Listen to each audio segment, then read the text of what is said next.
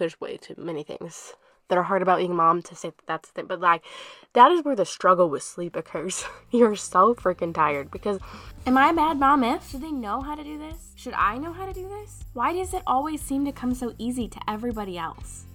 Well, hello and welcome to the New Mom Naturopath Podcast. I'm your host, Dr. Kaylin Galloway, and I'm here to help you navigate the roller coaster ride of motherhood and to help conquer the mental load of postpartum.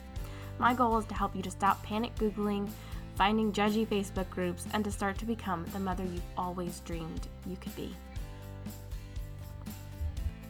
In this podcast, I aim to adopt the naturopathic principle of docere, which means to teach. None of this information should be considered medical advice. As always, before you make any changes to your healthcare regimen, always consult your personal doctor. Oh my gosh, it's been a hot minute, but I am back. I'm actually back. I'm recording in my closet because I'm trying to escape my 2-year-old who's playing with my husband. But it's been crazy. It's been a crazy transition. I am now currently working full time. I'm outside of the home, and so I've had to make a little bit of strategy changes, and because of that, my household isms, all of the structures in my house had to be restructured. And so I didn't really have the capacity to find time to record. And so right now I'm recording in my closet. Tomorrow I'm going to be recording my next week's episode in my car. It's going to be fun. We're going to have a little bit of chaos here, but alas, I am so excited to be back, and I'm so excited to be here talking to you all. And I logged onto my computer in the closet, set up my mic, started to hit record, and realized that my outline for today had actually been deleted out of my notes app, which is crazy. So I'm using the submission I did for ChatGPT to actually talk to you guys. So I'm a little wonky. I'm out of practice, y'all. I'm out of practice. So today we're talking about infant sleep, and specifically newborn sleep, and I really want to focus on the first 3 months of life, and I'm probably heavily going to focus on that first month, because that first month to 4 to 6 weeks is like the hardest part of being a mom in that moment. I mean, I don't know if that's true. I feel like there's way too many things that are hard about being a mom to say that that's the thing. But like, that is where the struggle with sleep occurs. You're so freaking tired because it's not as if you entered motherhood well rested, in no pain. Your body's yourself. So there's just so many things that happen. Last week, I have an almost 3-year-old. He'll be 3 in May. And I got a couple of nights he was sick, and I got 1 hour of sleep, 3 hours of sleep a couple of nights. And I was just oh my God, I don't remember it being this hard to be a human on this little sleep. I don't remember this feeling, because you black it out. You definitely black it out. And it's always way easier than in your mind. In hindsight, it's oh, that was hard, but I loved it. I loved the snuggles. But when you're in it and you're snuggling, it's so difficult to actually get anything done. But what I found over the first 3 months of life was that if I learned about infant development, especially infant sleep development, it helped me create systems that work for our family to create strategies. Now, studies in sleep are not necessarily wide-ranging. There's not a lot of sleep studies out there for infants. There's more than I thought there would be, but it's just very difficult to study that population. You can't do a test on infant sleep. You just have to do collected data and surveys. So the inaccuracy is high, the bias is high. People want to report positive things, or they want to report all the negative things. People don't necessarily have this middle line of what the actual truth is. So it's really difficult to get data on this topic. Nevertheless, I researched it for you so you don't have to. It's also something to note is that this population in general, pregnant women, newborns, postpartum mothers, they're a very protected class when it comes to research. So research is only done in a way that would produce safe effects. And what we know as safe, and I put that in air quotes, is just what we already know in the population or what we already practice. So anything that would be a different thing kind of going against the norm that we don't know is safe is probably never going to be approved for research. And so sometimes learning about what could be helpful or what is helpful is very difficult to do because it has to go through like years and years of studying. But what I really wanted to break down first is that newborns have a very specific change and transition from the womb to becoming more like an adult sleep pattern. A lot of times people look at babies and think that, we hear that babies sleep very peacefully, soundly, that they're not, like everyone's like, oh, I slept like a baby. It's like, what does that even mean? They don't sleep very well. But in the beginning of life, so for the first month, there's actually 2 phases to newborn or neonatal sleep that are very important to know. The first one is active and the second one is quiet. Now, technically there's an indeterminate, which is where they're like going from one phase to another. But y'all, we're not going to get that technical. The difference between active and quiet is kind of what they're saying. You know, it's like it kind of makes sense. Active phase, they're actually moving. A lot of their movements are very abrupt. They look like they're waking up. They look like they're their eyes are twitching. All their muscles are twitching. This is really actually thought to be where the central nervous system development occurs, is in active sleep phase. But the thing is, what actually happens during this phase, if they measure through an EEG, which is a device that would show what electrical activity is happening in the brain, what really happens is the voltage goes down in this area. So you have a frequency of movement because they're doing a lot of movement, but the voltage goes down, so it's not as sharp of a change, which I think is interesting. Like, that seems very paradoxical to me, but fun fact, there's a lot that needs to happen in this phase. And then one of the biggest problems is that most people think that the baby is waking up, so they're going to go soothe them, they're going to wake them up by like touching them or picking them up because they think that they're not sleeping. But the reality is, in this phase, your child is sleeping. They're just moving a lot, and you just kind of have to let them be. That's also kind of why in that first month or 6 weeks, swaddling is really done, because this active phase they can wake themselves up by jolting. So a lot of times that happens. The other reason is the Moro reflex. So like when they start to feel like they're falling backwards, they'll splay their hands out, and that jolt will wake them up as well. The second phase in neonatal sleep is quiet, and this is where you have more times between each pulse of electricity. There's the waves of their EEG is slower, so they're not moving as much. And this part of sleep in the newborn phase is really important for hormonal shifts. And I know what you're thinking.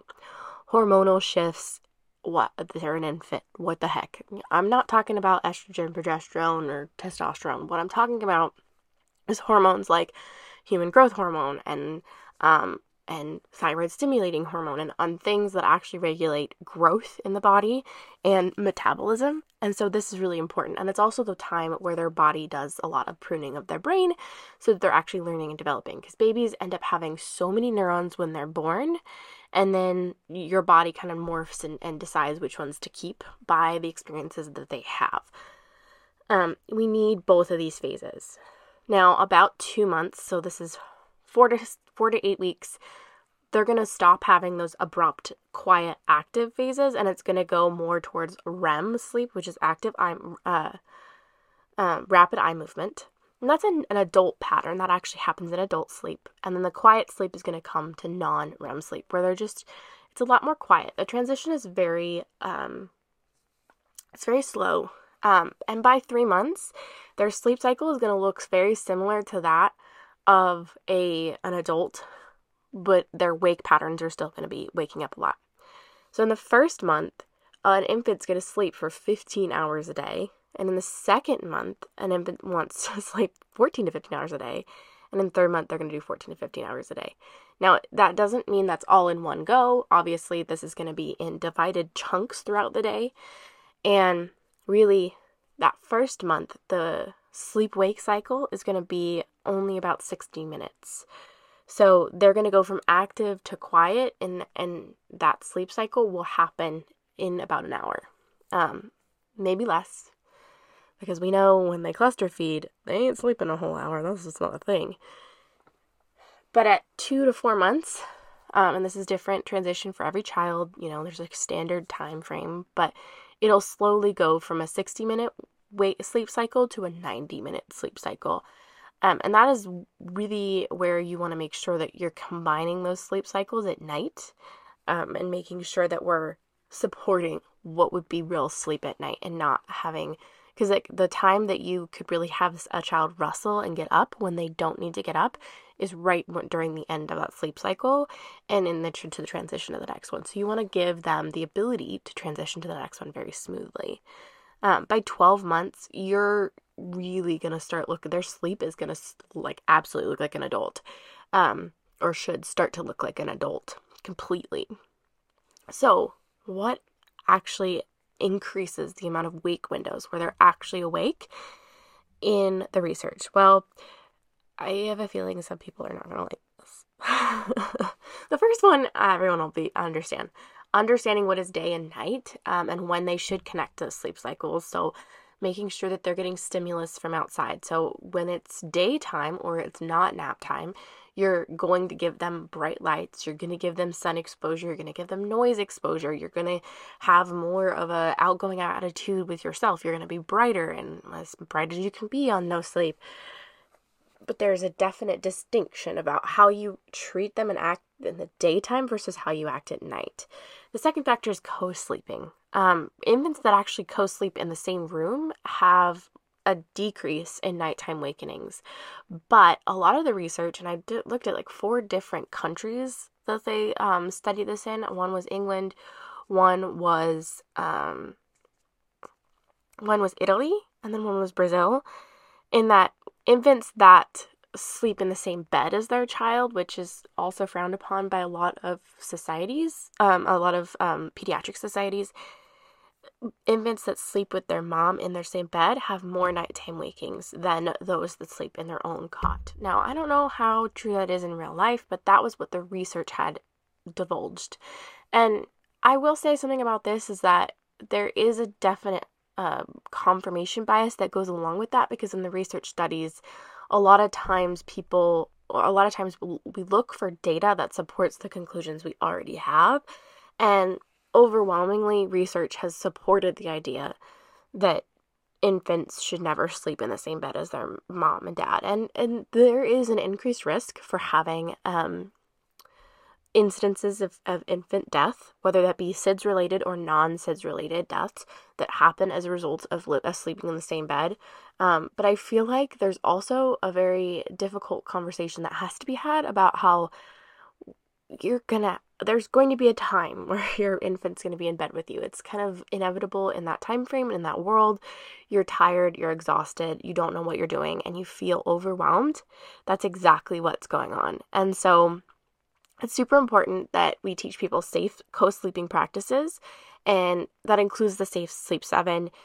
If you are interested, I can do a whole podcast on that one, but I would rather have someone be aware of how to safely do something that is not as safe than to just shun them for not following what is almost, in some ways, impractical. It's okay if your baby is struggling to sleep on their own. They're not really supposed to. The other thing is breastfeeding had a mixed correlation. A lot of research studies actually showed that infants that breastfeed had more increase in, had an increase in wakenings, but then quite a few also had that they didn't. So who knows? And then I found this one research study really fascinating, is that maternal emotional availability. So how expressive mom was, how present mom was for that nighttime window, a few hours before bed, how present mom was, which is also the hardest time. It's like it's called the witching hour. It's where babies scream all day long, or the whole time, and they are very difficult to soothe in that window. But mothers who were emotionally available during that time and had the capacity to be there for their child, they actually studied these infants and saw that they had a decreased cortisol level at night, which, if you know anything about stress regulation, cortisol has to be low at night for you to be able to sleep appropriately and not have anxiety. So that's actually I found that really interesting.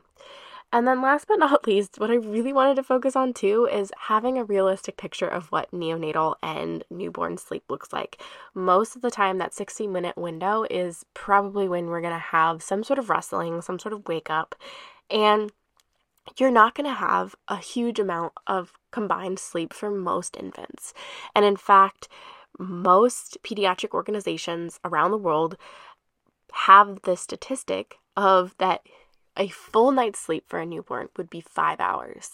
And this should only be done after we've established that they've regained their birth weight, that they're not in danger, they're actually having enough hydration, and they're having full amounts of dirty diapers. So, there are reasons why you would not want that full 5 hours together, but it is not your standard 8 hours of sleep. And so make sure that you're giving yourself a realistic expectation of what you really want to do. I really hope this was helpful. Maybe it is, maybe it isn't. Go ahead and give me a comment on Instagram if it was. And also, I really hope to see you next time. I am going to start doing only one day a week podcasts until I can get myself consistent enough. So Mondays are going to be release dates, just letting you know moving forward, because right now my world is chaos and I really, really, really hope to get back to 2 a week because I find it really fun. But right now, this is where we're at. So I will see you next Monday, and I really can't wait to talk to you more. Have a wonderful day.